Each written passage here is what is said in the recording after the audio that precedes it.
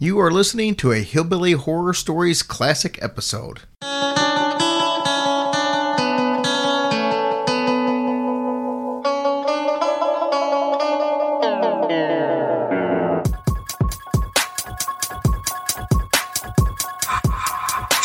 It's about to be a fun ride. Follow along, watch as we slide. Paranormal just hit the lights. Goosebumps all through the night. Mixing just a little bit of twang. That girl sure can't do a thing. Together, hillbillies go insane. Laugh so hard it'll hurt your brain. Podcast you won't ever change. These two here, they got the recipe. Sit on back and listen in to some of our darkest mysteries, eh? Welcome to Hillbilly Horror Stories. And now here's your hosts, Jerry and Tracy Polly, and their dog Ninja. Hi, this is Lily Ordonez from El Paso, Texas, and you are listening to Jerry and Tracy on Hillbilly Horror Stories. Let's go punch someone in the face.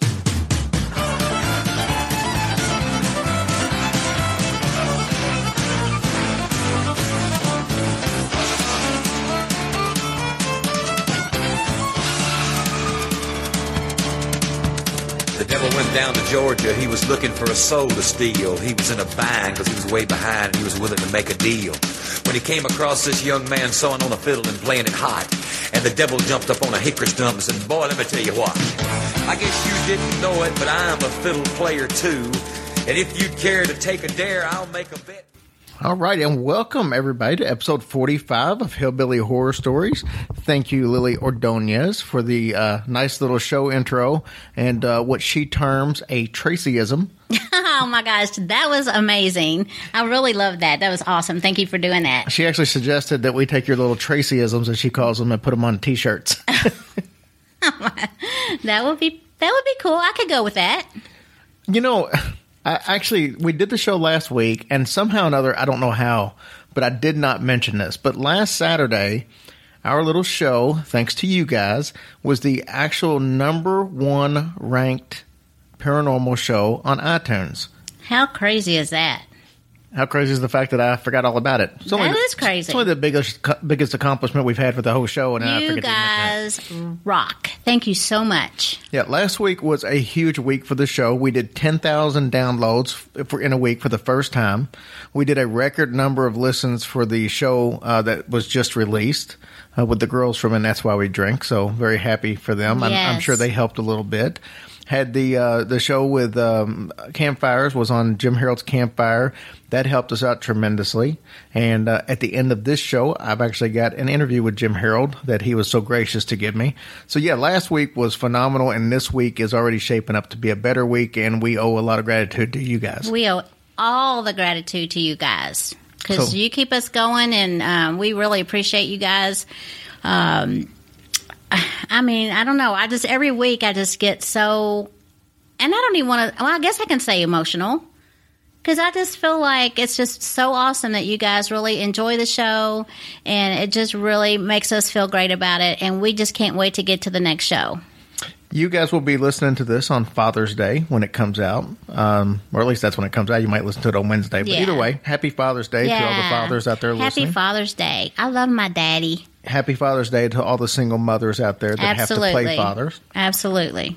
And obviously, we want to give the big shout out to all of our military and civil servants all over the world. Thank you guys so much for keeping us safe and letting us be able to do podcasts and stuff like that. Absolutely. In this crazy world that we're living in right now.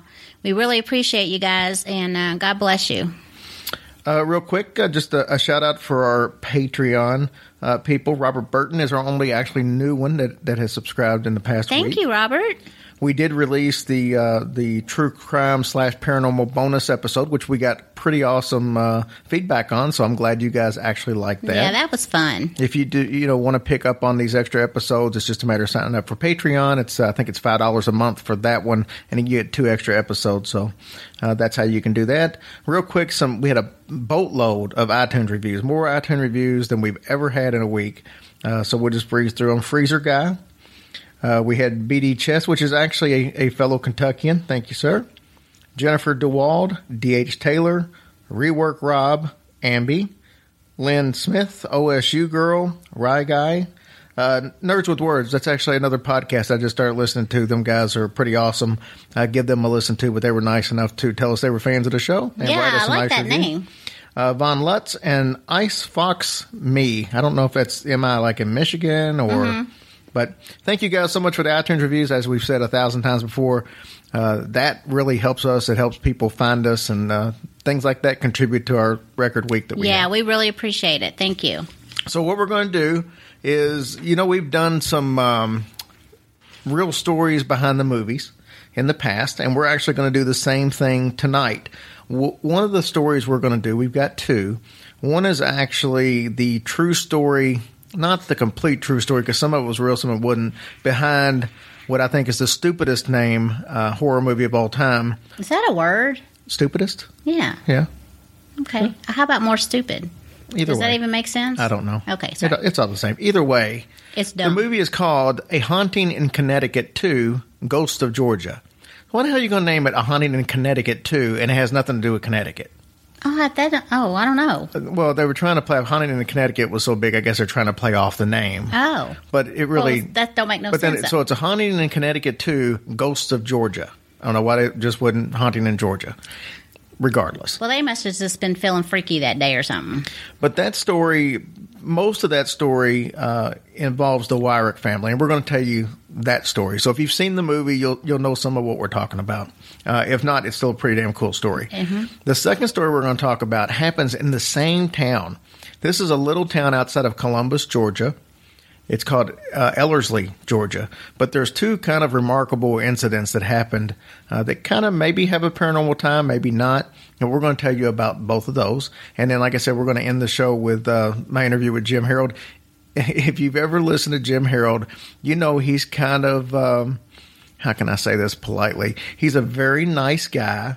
But he doesn't really let it all hang out too much on his shows. He's very professional and very news-like, we'll say. Yeah, that's great. I got him to open up a little bit and laugh and joke, and I think you'll enjoy the interview we did with him. Very so cool. Pay attention to that. So let's go ahead and jump into this. Ghosts of Georgia is what I've titled this one, mainly because that's what the movie was called. This takes place in 1989, Ellerslie, Georgia. It's Lisa and Andrew Wyrick. They actually move into this house with their 3-year-old daughter, Heidi. Mm-hmm. Now, not too long after they move in, Heidi starts claiming that she starts seeing this older man named Mr. Gordy. Now, Mr. Gordy, according to Heidi, he wore a suit, a tie, he had gray hair, and shiny black shoes. Of course, this is coming from a 3-year-old. Heidi would be often seen, like in the backyard, when her mom would be looking out the window, as if she was talking to somebody. But she would also kind of like be walking along with like her hand semi in the air, as if she was like holding his hand. Like Aw. she's holding somebody's hand, but obviously you couldn't see anybody. Yeah. And then when her mom would hear her talking to people or whoever, there was never any response back. So the obvious assumption was she had an imaginary friend. Yeah. And we've discussed this before. My opinion, and that's all, this is my opinion, I personally think any kids that have imaginary friends, I think they're talking to spirits. Yeah, I agree. But anyway, so when it comes to this Mr. Gordy, she said that, and this is in later years, this wasn't when she was 3, but she said Mr. Gordy actually helped her learn how to ride a bike, and he would push her on the swing. So these are some of the occurrences that she had with Mr. Gordy. Well, good for that. He was fun. Right. At one point, as it got a little later in, Mr. Gordy actually told her that there was money buried in the backyard that had been there for a very long time. Oh. And they actually did go out to a point in the yard, and they dug up and found like an old cloth bag full of coins. Oh, wow. Yeah. So it's like, I don't know if it was dollar coins or gold coins or whatever, but that actually was back there. Now... Well, wait then. So I guess the parents had to believe her then. I mean, right? Or how old was she at that time? Well, that kind of happened a little after the fact, but there was something that sparked their belief in her. Lisa's sister actually moved into the house right next door to them. And they started having these, occurrences more and more with Mr. Gordy, which they still didn't really worry about. But then something happened that kind of put a panic into the family. There was a knock at the door. Heidi went and answered the door. There was a man standing there. He had white hair. He had a white T-shirt on. His shirt was covered in blood. And one of his hands was bandaged up, and it was bleeding. Oh, dang. So after she told her parents about that, they obviously felt like she was trying to be abducted. You know, why else would somebody be at the door like that? So they go scourging around the neighborhood, right? And they're trying to find out. You know, they're asking everybody. They're giving the description of this guy. Now, this guy, when he came to Heidi, he told her his name was Con. And so that's what she told him. So they're going around looking for Con. Now, they assume that this Mr. Gordy she's always talking about and this Con are the same person. Mm-hmm. So they're asking all around the neighborhood, is there a Con Gordy? To which they're finding absolutely nothing. But like I said, her sister moves in next door. And when they mention this Gordy, she says, well, she could check with the people who used to own the house. Yeah. Which was Catherine Ledford, because she had lived there for apparently a long time. Yeah. Her family owned it for a long time, so maybe she would know. Well, it was then, after talking to Miss Ledford, that she showed them the deed from where she got the house, and she had bought it from a James Gordy. Oh, interesting. Now, she knew James Gordy. She didn't have any pictures of him or anything, but she did confirm that he was a big real estate broker. He owned a bunch of real estate in Columbus and in the whole area. He owned a lot of that area where they lived right now at one point, and that he also was a Sunday school teacher at the church right up the road. And the funny thing about it is the description that Heidi had given of him, of the suit and the tie and the black shiny and the white hair and all that fit perfectly to what she remembered him as being a kid.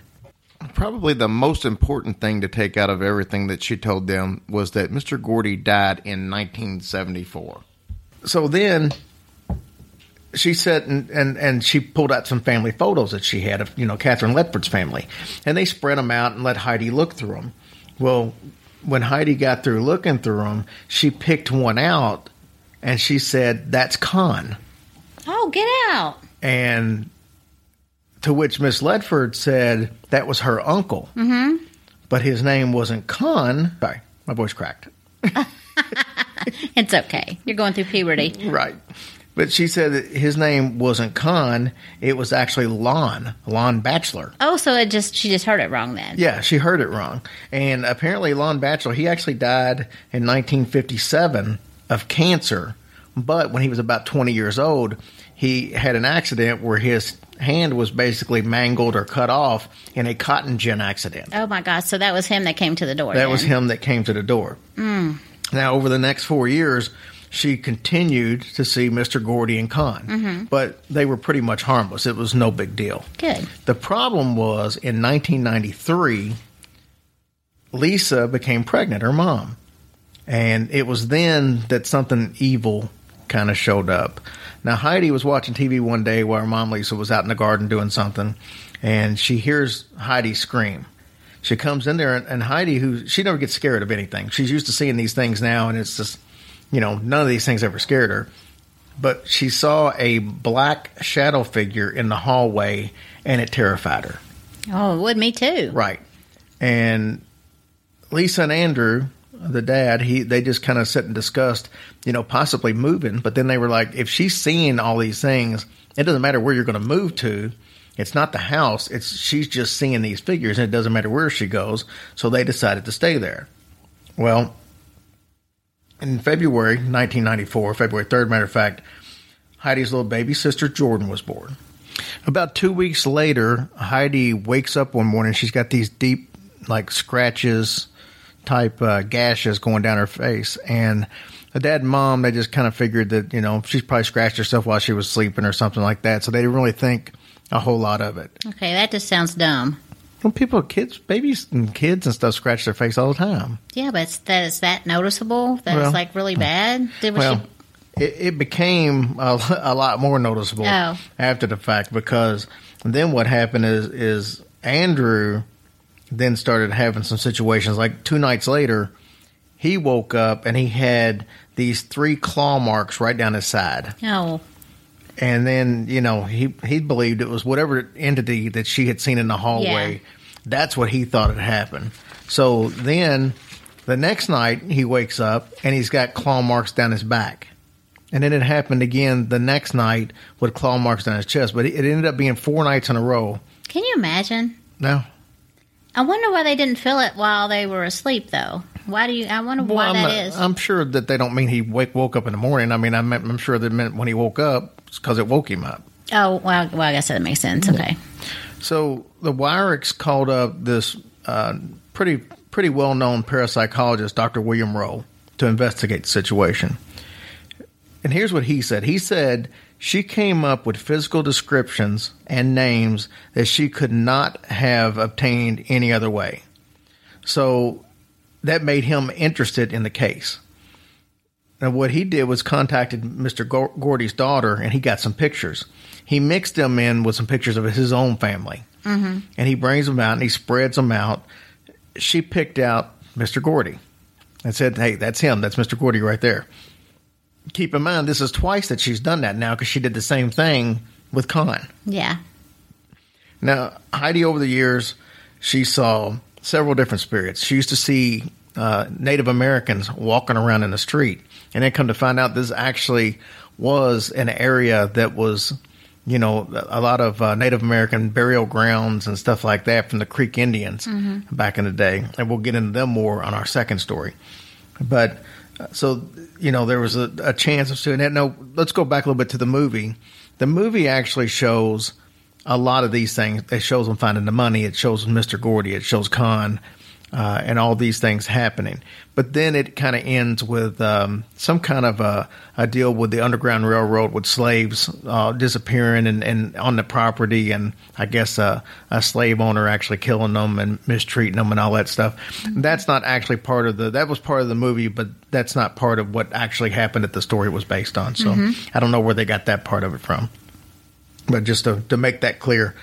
But she said she saw a bunch of different people and visions through the house. She saw a little girl that she said reminded her of one of the little girls off Little House on the Prairie. Mm-hmm. And then she saw the Indians. She even saw animals. So it's pretty cool. Now Heidi, she's all grown up. She's like 24 years old. She's in the medical profession. And she's got a family all of her own. And she really doesn't live that far away. Mm-hmm. Unfortunately, her dad died in 2012. And he was only 45 years old. Oh, my gosh. So, I mean, do we know why he died? No. Oh, that's so sad. I'm assuming his heart stopped. That's how why most people die. I'm sorry, I don't have any answers on that one. Well, that's sad. That's so young.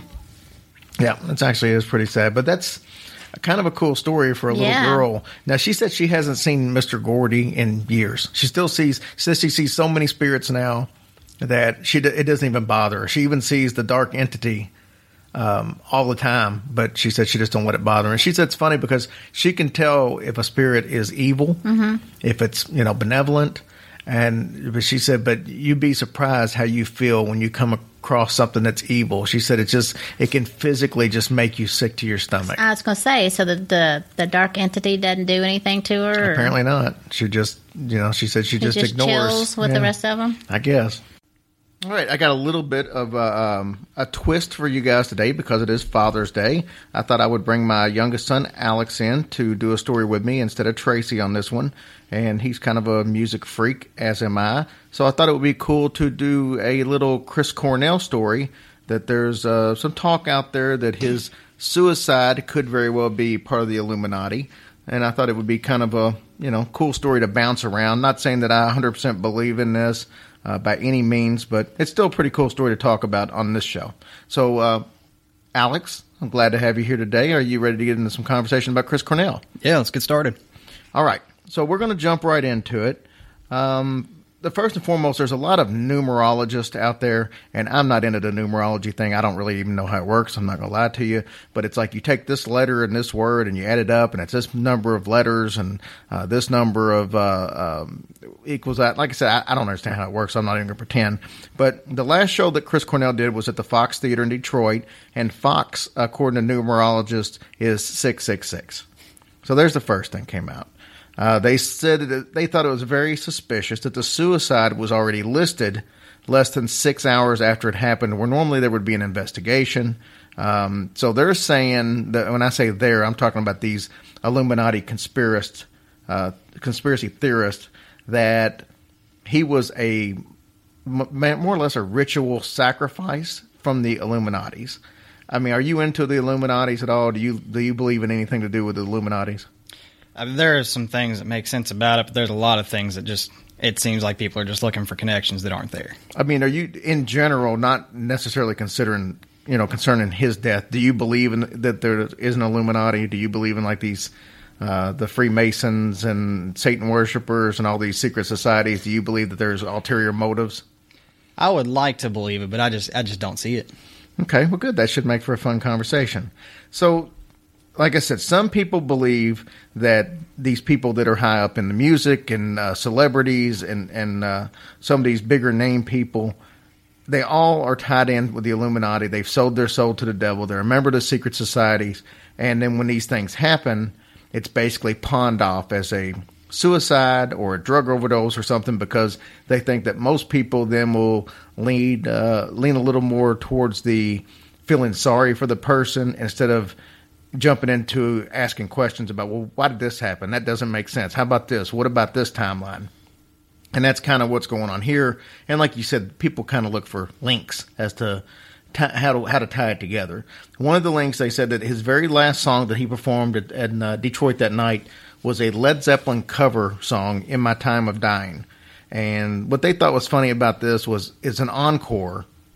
And normally when you come out and do your last song as an encore, you usually do one of your most popular songs. So somebody would expect them to do something like Spoon Man or Black Hole Sun or something like that. But instead he did a Led Zeppelin cover song that's not really even one of Led Zeppelin's biggest songs.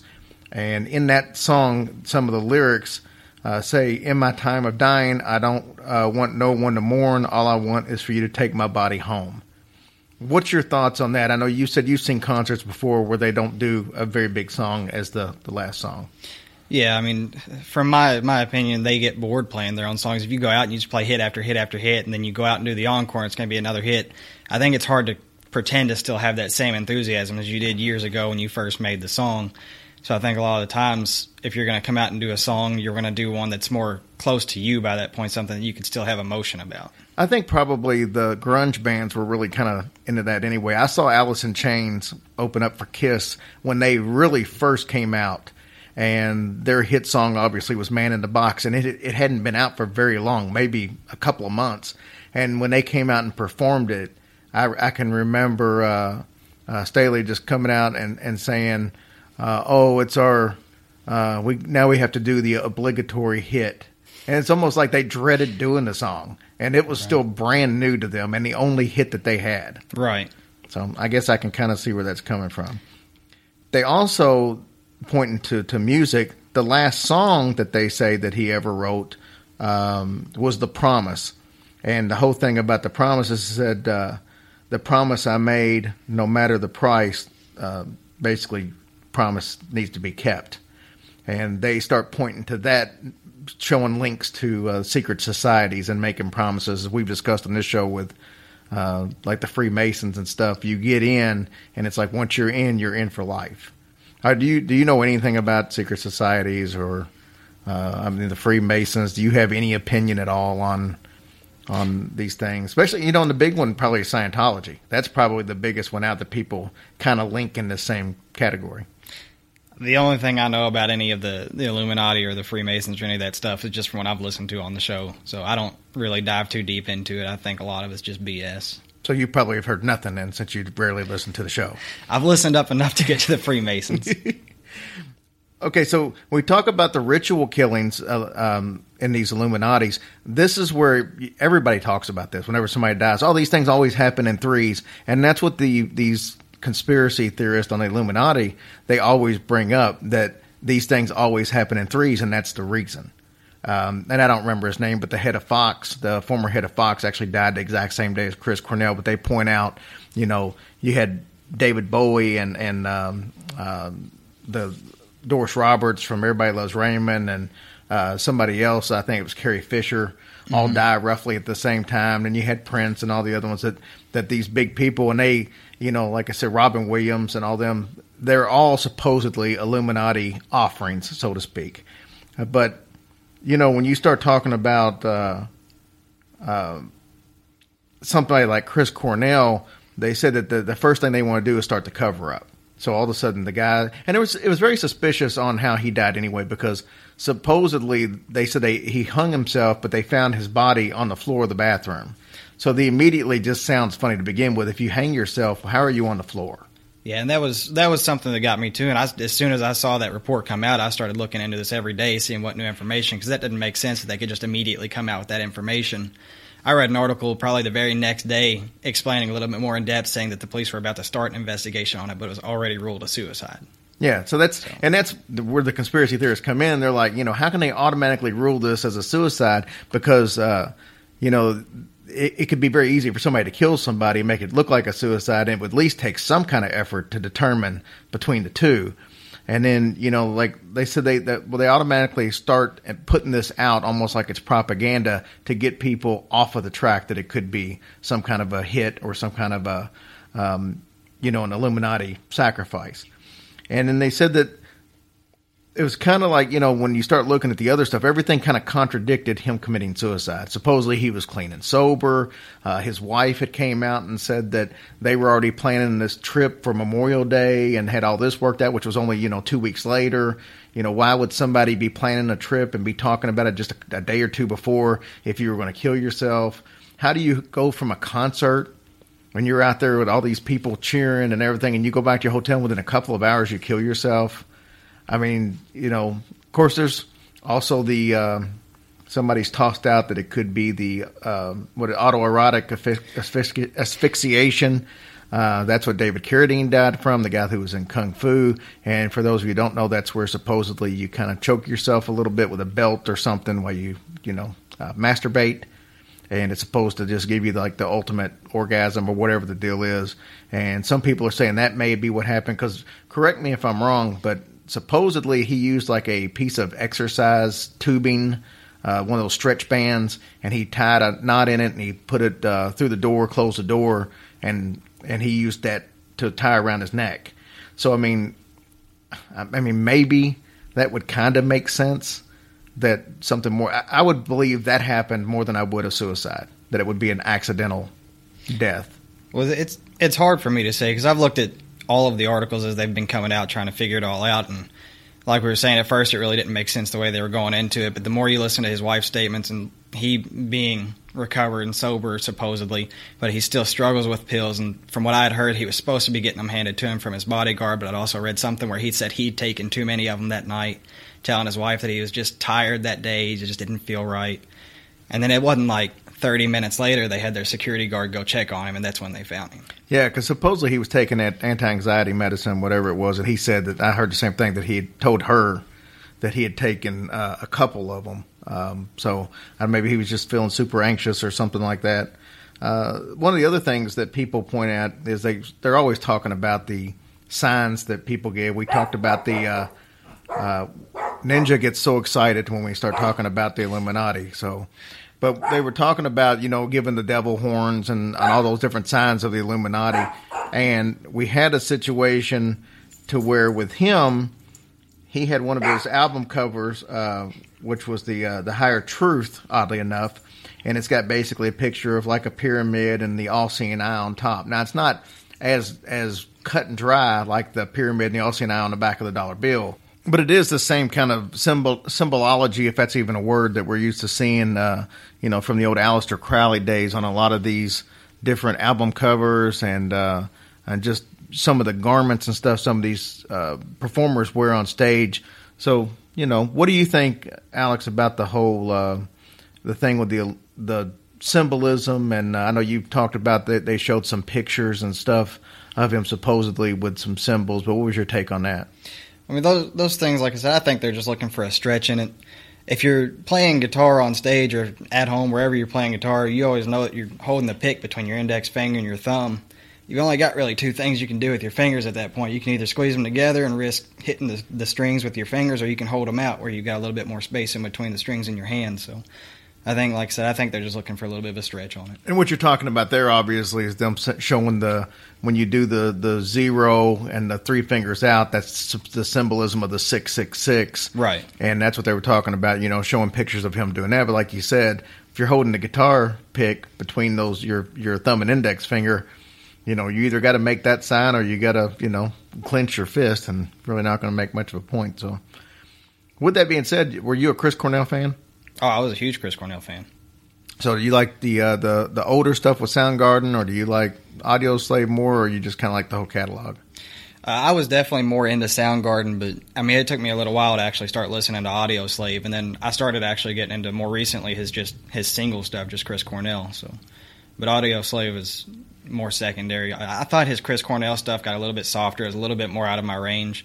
Soundgarden was definitely my biggest side of him. Do you not like the acoustic stuff? I don't have a problem with it, but it just seemed like it wasn't as well written to me. Okay, fair enough. All right, guys, we wanted to thank you. And like I said, we'll get back to our regular programming, which you're used to. But I thought it'd be cool to do this. And with him being a huge music fan, I thought it'd be the perfect story to do. That was really cool to do. But before we get into our third story of the night, I wanted to remind people that they can go to our website, hillbillyhorrorstories.com. That's where you can get your T-shirts, and we've been selling a lot of them. Thank you guys so much. And remember, if you've got a T-shirt and you haven't sent us a picture yet, send us a picture, and we'll throw it up on the website and show everybody what you look like in your fancy new duds. Yeah, that'd be great. We'd love to see you. Also, Patreon. I'll just breeze through this one more time. You got several different levels if you want to support the show financially over the course of monthly donations. They take it out on the first of every month. They have 4 levels on ours: $1, $3, $5, and $10. And the $3 one gets you a bonus episode every month, and it also gets you a chance to win a free T-shirt. Everybody gets a chance to win a free T-shirt every month, even the $1 any level. And the $5, you actually get a 10% discount on any T-shirts. You also get 2 bonus episodes. You get our first one, which is the Listeners' Stories episode. That's the one that's released on the 1st. And on the 15th, we do pretty much a regular show. Like this past week, we did a true crime story. We did a paranormal story, and then we had one that was kind of a true crime / paranormal mixed together with the Wabasha Street Caves.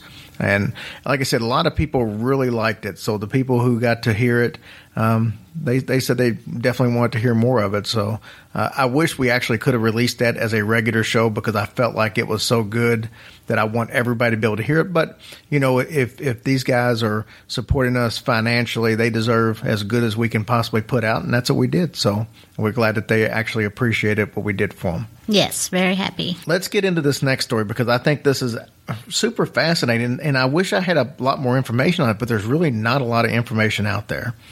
This is the story of Christopher Tompkins. He was a 20-year-old man. This happened January 25th of 2002. He left his house about 8:10 in the morning. He was one of 4 surveyors that were actually on location right outside of Highway 85 in Ellerslie, Georgia. This is kind of like a little small wooded area, and that's going to come into play a little bit as we get a little further into the story. But 3 of the co-workers and Christopher were working. They were all like 50 feet apart from each other, so that's not very far. Now, they were constantly in communication, and Christopher was the last one in line of the 4 people. And he was communicating with his coworker that was right in front of him for a long period of time, and then the coworker really hadn't heard anything from him for a little bit, so he turns around and looks, and there was nobody back there. So then about 1 o'clock in the afternoon, this coworker calls his wife, and he says, he's just telling him, he's like, we had the guy that was working with me, he just disappeared. And he was nowhere to be found. And after that, the parents obviously were informed that, hey, your son just disappeared off the work site. And she called police to file a missing persons report, and they won't allow you to file a missing persons report for 24 hours. So she decides that her and her family are going to put their own little search party together. Mm-hmm. And they go out there and they start looking around. What they found was at a nearby fence, they found one of Christopher's boots, some of his tools, 12 cents on the ground, change, and some of his fabric from his blue pants were on the barbed wire fence. Now, they eventually found his other boot about 900 yards away, and that was found by the guy that owns the property, but that was a couple of months later. Oh, wow. The evidence points towards Christopher being grabbed and lifted out of his boots with an incredible force. Drug approximately 900 feet for that other boot to be there. It's like, in order for the tools and everything to be there, right there in the spot, it's almost like something just snatched and just yanked him right out of his shoes and then drug him straight through the barbed wire fence, which would have caused the jeans to rip. The pants to be on it. Yeah. That's so crazy. Now, the question is, what or who is capable of lifting a 130-pound man completely out of his boots and dragging him 900 yards? There was no foul play, according to police who did the investigation. They didn't suspect any anyway, and most assumed that he just walked off the job. But he's never been heard from since then. Just that fast he was gone. Just that fast he was gone and never heard from again. Some people say that a possible answer could be some folklore from the area.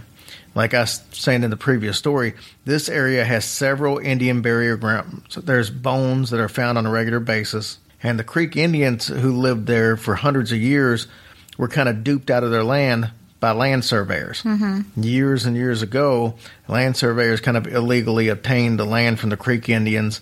They kind of purposely moved in some white people and then kind of started a little conflict between them, hoping that the white people would just basically kill off or capture the Creek Indians and then get rid of them, and then the land would be theirs. A lot like the whole premise behind Blazing Saddles, when you think about it.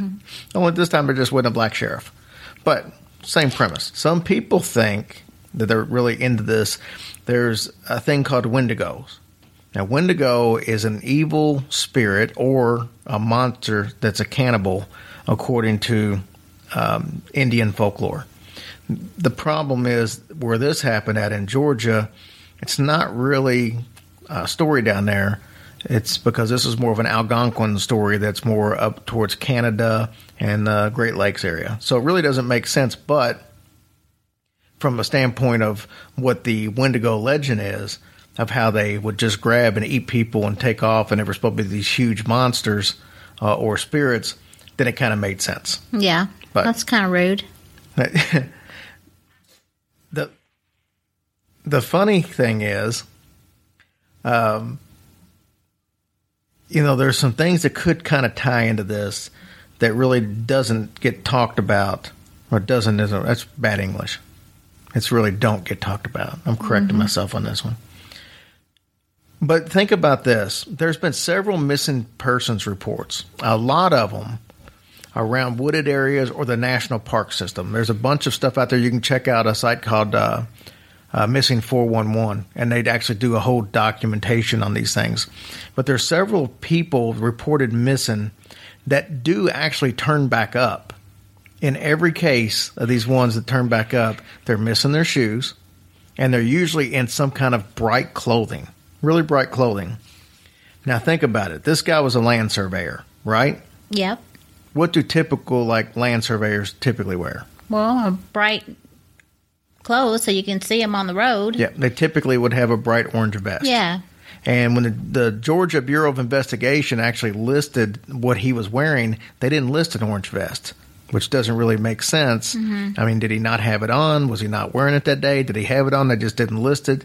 But these guys should have been suited with these orange vests, which would have made him kind of fit into some of these other categories of people that were missing and came back that didn't have their shoes and were wearing bright colors. Matter of fact, there's a guy named Alan Lammer. He wrote in a recent article about in the jungles of Indonesia, the locals actually warn about abductions in the jungle if you wear bright colors like yellow.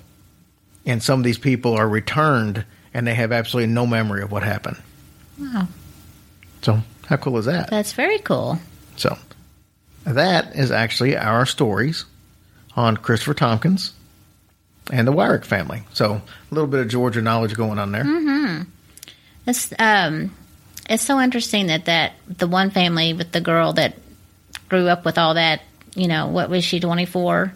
So I wonder if that's going to follow her the rest of her life, do you think? Well, I mean, if she's still got it, I mean, she's been seeing things since she was 3 years old. I don't see why it wouldn't. I wonder how she makes herself, though, not be scared of that. I mean, if some of them are nice, I get it, but still, I think the evil thing would kind of make me kind of hesitant because maybe you never know when he's going to turn or do something. I would assume that you just get used to things just like anything else. Yeah. I mean, how do morticians become morticians? That's true. That's most people are creeped out by dead bodies, but yet they see them so much, Yeah. And look at doctors. Mm-hmm. There's so many doctors that have so bad bedside manners. And it's just because it's like they have no sympathy or empathy for the family. That's not good, though. They can walk right into somebody who just lost a loved one. Oh, I'm sorry, your husband expired. No. And it's like so cold, and it's just but they see it so see it so much. It just becomes second nature to them. So I would think it would be the same way with that. Yeah, but that's not good though. To just be so nonchalant about stuff, especially like that. But it's like you said, you've seen one Vijay, you've seen them all. Yep. That's like Ninja. I mean, I can't tell you how many mornings I wake up with him licking behind my ear. Mm-hmm. Now, at first it freaked me out, but now it's like, hey. Now I don't have to wash behind my ear. That's right. Win-win.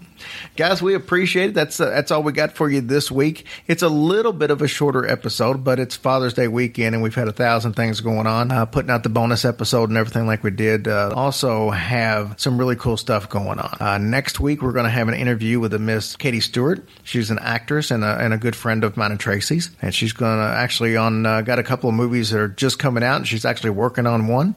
So I'm going to catch her as soon as she gets through with that one and find out a little bit of details about that. And then next week's episode is actually going to be a really cool episode because it's going to be on the legend of Bogey Creek. And really, I'm not the biggest Bigfoot fan, or it's one of those things that just doesn't really interest me a whole lot. But this story has always been fascinating because it was really the movie of the same name is what really kicked off the Bigfoot fascination in America. Now that's went into everything else.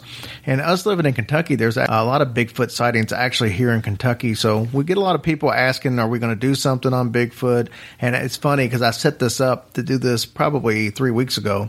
And I've actually had one of our listeners actually write us and say, hey, have we ever thought about doing one on the legend of Bogey Creek? And I was like, well, you're in luck because it's next week. So that worked out great. But we appreciate it. And like I said, keep sending us suggestions because we're willing to look into it. I had somebody actually send me something about Motley Crue, and it's something I'm going to research. I had a listener send us something about Michael Jackson's album covers. And at first I kind of dismissed it, but he really puts a bunch of facts and pictures and stuff like that on there that made me think, man, there's more to this than I thought. Mm-hmm. So I'm going to dig into that. So I think that sounds like we may have a rock and roll and occult show coming up sometime soon if I can put a few more together. So sounds great. Oh, we've got a contest. I forgot. We got one more contest to do.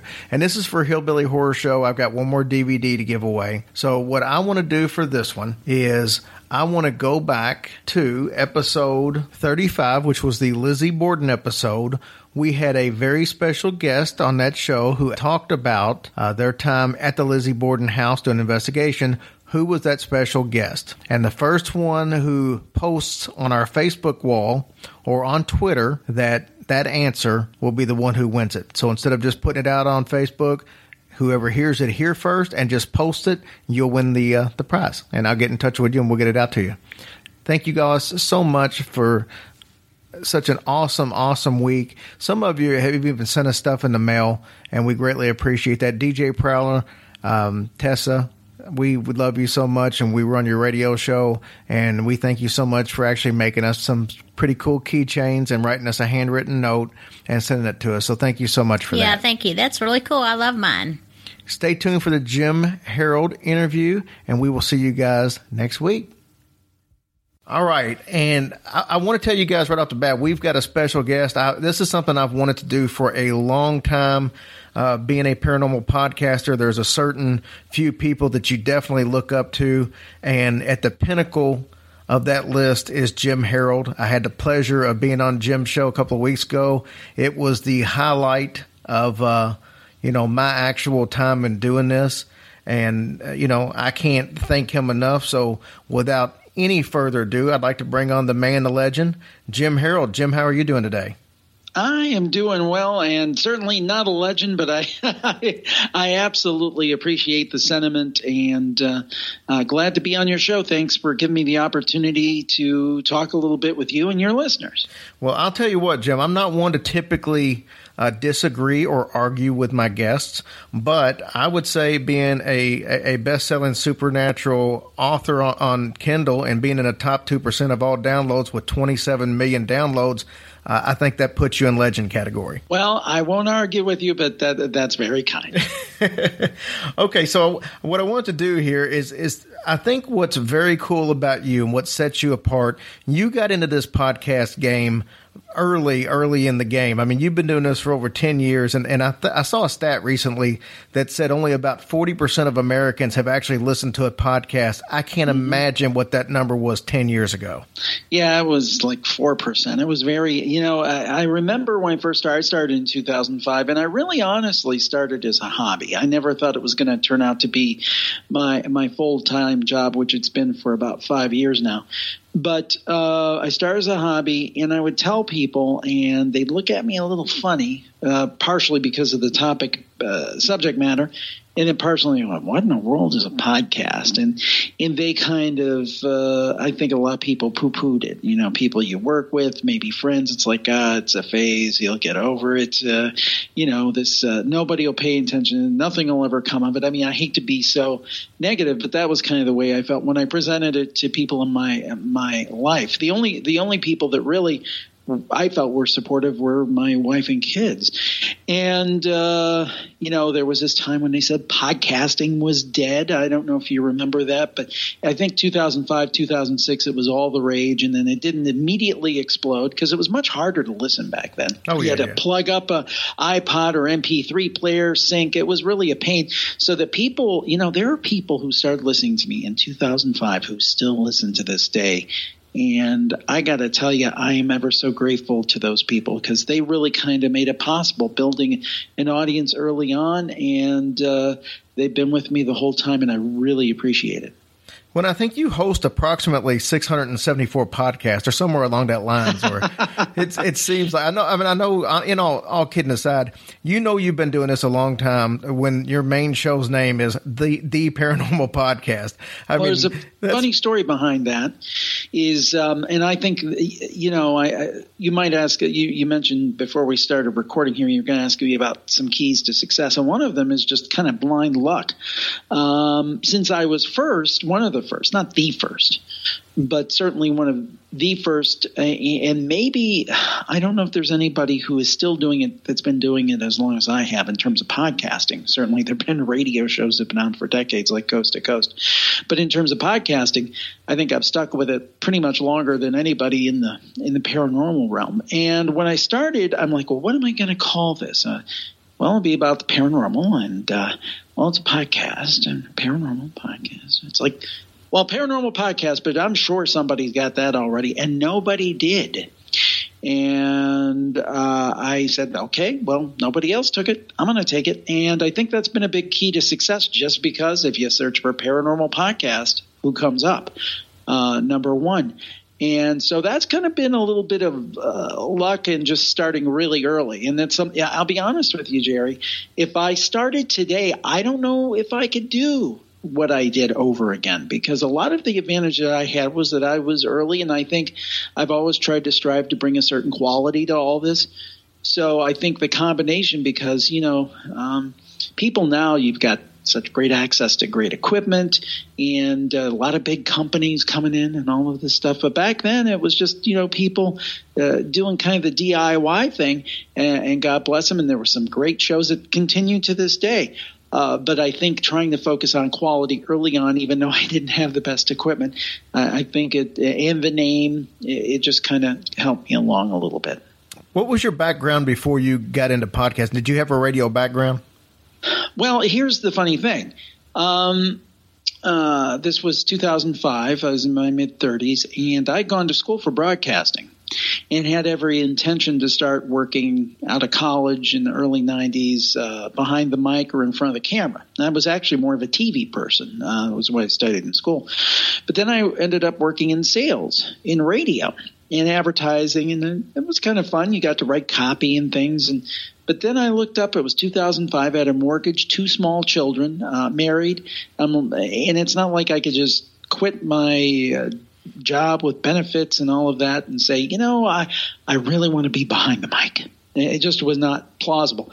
I heard about this thing called podcasting. I said, I might not be able to do it professionally, but damn it, excuse my language. I went to school for this, and I want some kind of outlet for it.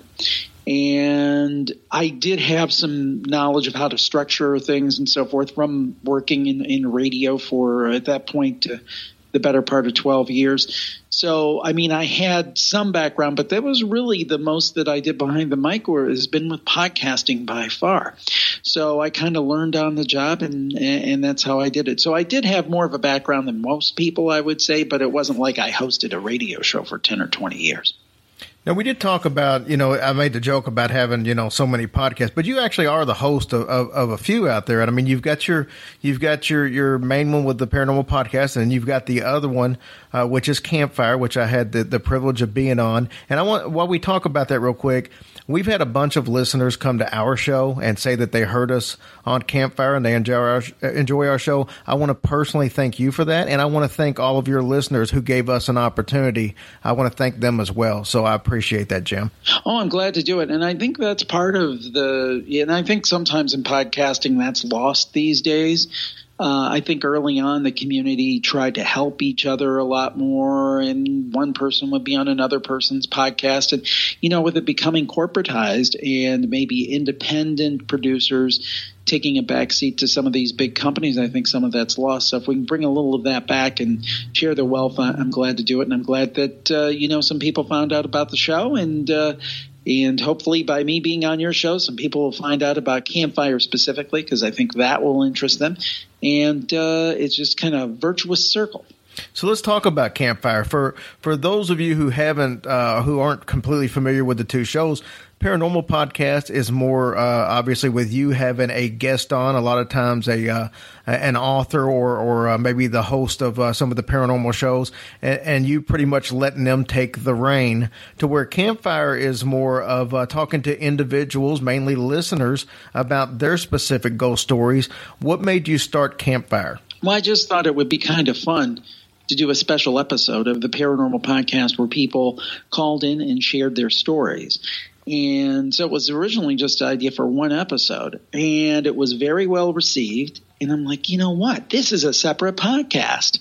This is a totally different podcast. I started that in 2009. And even though the numbers are very comparable, sometimes Paranormal Podcast will get more downloads than Campfire and vice versa. And it kind of goes back and forth depending on the month. I got to say the show that resonates and touches people the most, I think, is Campfire, because basically what it is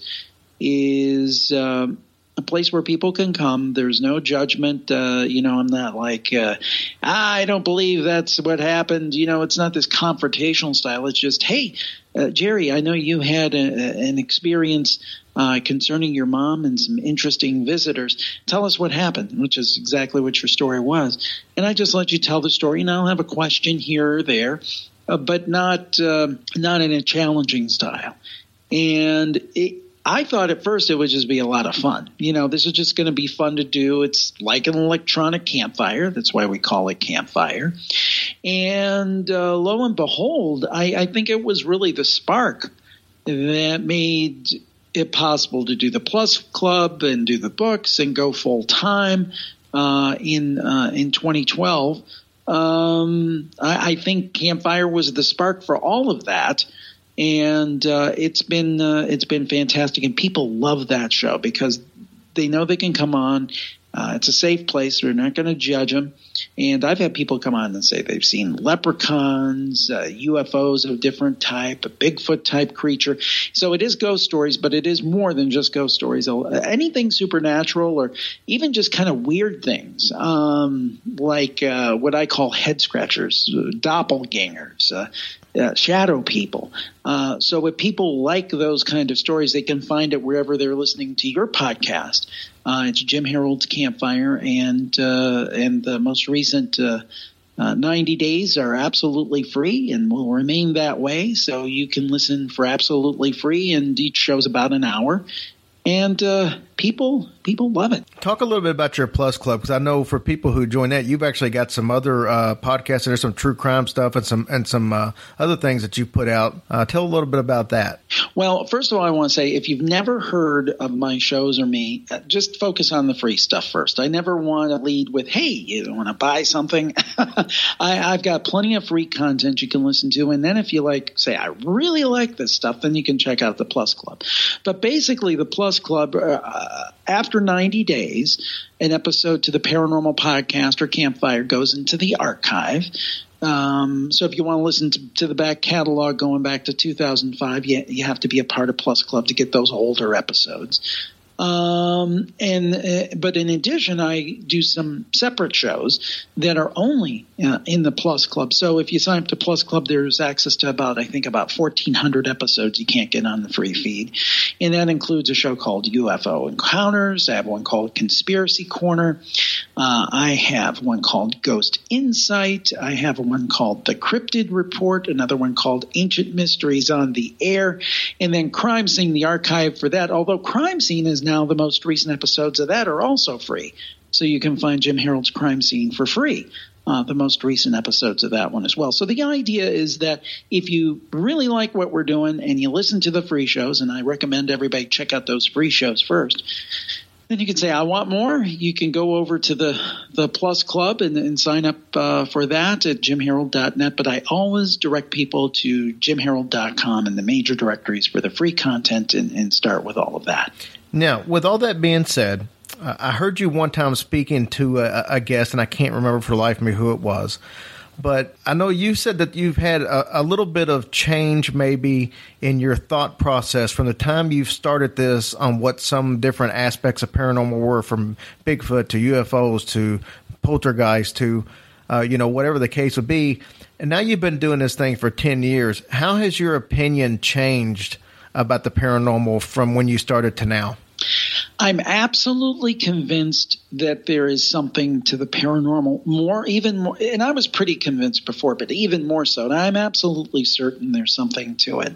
I've had too many people from many different walks of life say, Jim, this happened to me. And my favorite stories, Jerry, are not necessarily – and I don't mean to cast aspersions, but someone that says, I talk to the aliens at 10 a.m. on every Thursday. I like the stories where somebody says, Jim, this stuff has only happened to me once or twice in my life. Let me tell you the story. Maybe somebody's a police officer, a military officer, just a working class Joe who's just had something happened to them unusual. So not necessarily someone plugged into the New Age, not to knock New Age folks. I mean, we do interviews with that on our Plus Club show for the Other Side podcast, which I didn't mention is another Plus Club one. But those stories have convinced me over the years, absolutely there is something to this. Now, what I will say is that there's no way that absolutely everybody can be right. I interview a lot of authors and on the Paranormal Podcast and my Plus Club shows. And they have a lot of different theories, and everybody can't be right. So I think that in some ways, particularly not individuals so much, because I take people at their word, and I'll be honest with you, the Campfire people that call in, they're sincere. Very rarely have I felt that somebody's pulling my leg. But when it comes to authors saying, I have this theory, and this explains UFOs, or this explains ghosts, I'm actually a little more skeptical of those individual authors maybe than I would have been at the beginning. Because, again, everybody, you interview 20 different people. You have 20 different theories on UFOs, for example. They can't all be right. So I might be more skeptical in those cases, but overall I'm more convinced. I don't know if that makes any sense, but that's kind of how it's evolved for me. And it's so funny because I was just interviewing somebody yesterday. I can't recall who it is because when I'm interviewing, I do maybe 5 interviews a day. But he said exactly the same thing, that over time he's become more skeptical about specific cases, but more convinced in general that there is something going on. So I don't know if that answers your question or makes any sense, but that's kind of how it's changed for me. No, it completely does. I know, I feel the exact same way you do. When I listen to a show that's interviewing an author, like you said, there's so many different takes on the same subject. Sometimes I'll listen and think, yeah, I just can't buy that. And other times I think, well, man, that really makes sense. But I rarely do that with listener stories. I do feel like that a listener, most cases, they're very sincere. And even if that wasn't what exactly happened, they believe that's what happened. And it comes across that way. And I will say this is not to disrespect the authors. It's just to say that everybody can't be right. And the thing is, I view my role, whether it's on Campfire, the Paranormal Podcast, or the Plus shows, I think people get confused about this. My job is not to present someone, and by presenting them, I'm not necessarily saying, hey, they're right. No. What I'm saying is this person has a viewpoint, a story, a theory. I think it's interesting. Not saying I agree with it, not saying I'm disagreeing. I am presenting it to you. You're a smart person. Obviously you're smart. You're listening to my show. Nice. So nice. I think you're smart enough to figure it out for yourself if this person is right or wrong. And somebody can be genuine and sincere and be wrong too. That's important to remember. And not, just because you're wrong doesn't mean you're a fraud. And you could just be wrong. Trust me, I got a lot of experience with that. Let me ask you this, Jim, because this is something that it's a complete switch gears. But I noticed on a Paranormal Podcast, you guys are talking about a cruise that you're promoting. It's some kind of a mystery cruise or something. Tell me a little bit how something like that gets started. Is that something you get approached with? Is that something that you had a hand in creating? Well, actually what happened is that you can find the information at mysteriescruise.com. It's going to be myself, Micah Hanks, and Micah's great. And one of the most knowledgeable people in the area of the paranormal, and she really covers a wide range of things, co-wrote a book with George Norrie, Rosemary Ellen Guiley, and that'll be in November. If you want to check out the info, that's at mysteriescruise.com. Basically what happened is Mike Migliore over at Holiday Maker Travel, he had advertised on the podcast in the past, and he just called me up one day and said, we'd like to do a paranormal cruise. We think you'd be a great fit. And then we talked through it and came up with some ideas of how we do it. And there you have it. So that's kind of how that worked. But I'm excited about it because I love, and I don't get a chance to do it, but I love being at conferences and so forth where I can get to meet the people that listen. One, it's just fun from the sense of, you get to meet new people and so forth. You get to exchange ideas. And I also love the idea. You know what it's like, Jerry. I mean, I know you're newer to this, but sometimes you wonder, is anybody really listening? And even though you get great and supportive emails and see people sign up to the Plus Club and buy your books, it's still kind of solitary. So the idea of getting together with people who are of like mind, interested in these subjects, truly interested, it's just great, and it kind of gives you power to keep going because you're like, somebody is out there listening. So it's kind of good from the social aspect because it's a pretty solitary existence doing these podcasts. You're just looking at a computer screen and editing and doing interviews. So it's nice to actually get out and meet some humans. And plus, it's nice because the kind of subjects we talk about are kind of ridiculed in the general populace sometimes. If you go into your local coffee shop or bar or something and start talking about ghosts, some people say, yeah, that's happened to me. And then other people be like, But the nice thing is you don't have to guess when you're at one of these events, whether it's on land or on sea. You know the people are interested just like you are.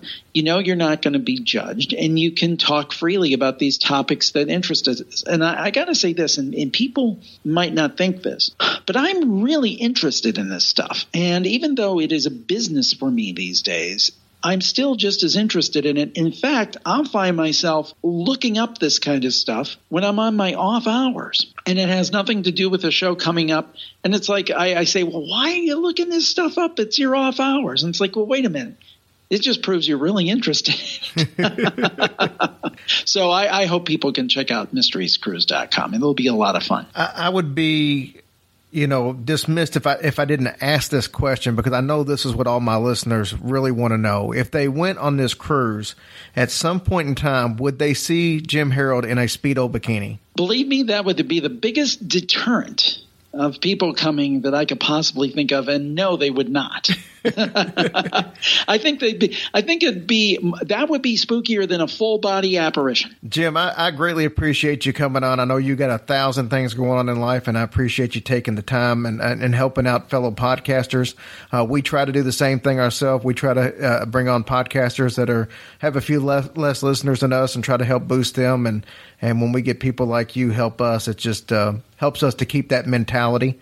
So we greatly appreciate it. And I appreciate you just doing what you do, because you have been a huge inspiration for us to start a podcast, and I know many others out there. Oh, I really appreciate it very much. It's always great to connect with people and make new friends in podcasting and also in paranormal studies. And again, it was a lot of fun. Now, Jim, let me ask you this. How can these people get a hold of all of your different products that you got going out there? What's the best way for them to be able to reach you? 3 things. You can check out all my podcasts on all the major directories or apps that you listen to. Number 2, if people want to get a regular couple of stories in their inbox, they can sign up for my email newsletter at inboxcampfire.com. That's inboxcampfire.com. And then finally, they can check out my virtual campfire book on Facebook. Just look for Jim Harold's, Harold, Jim Harold's Virtual Campfire. We have about 11,000 people in that group, and we share stories all week long. Thank you so much, sir, and we'll see you around.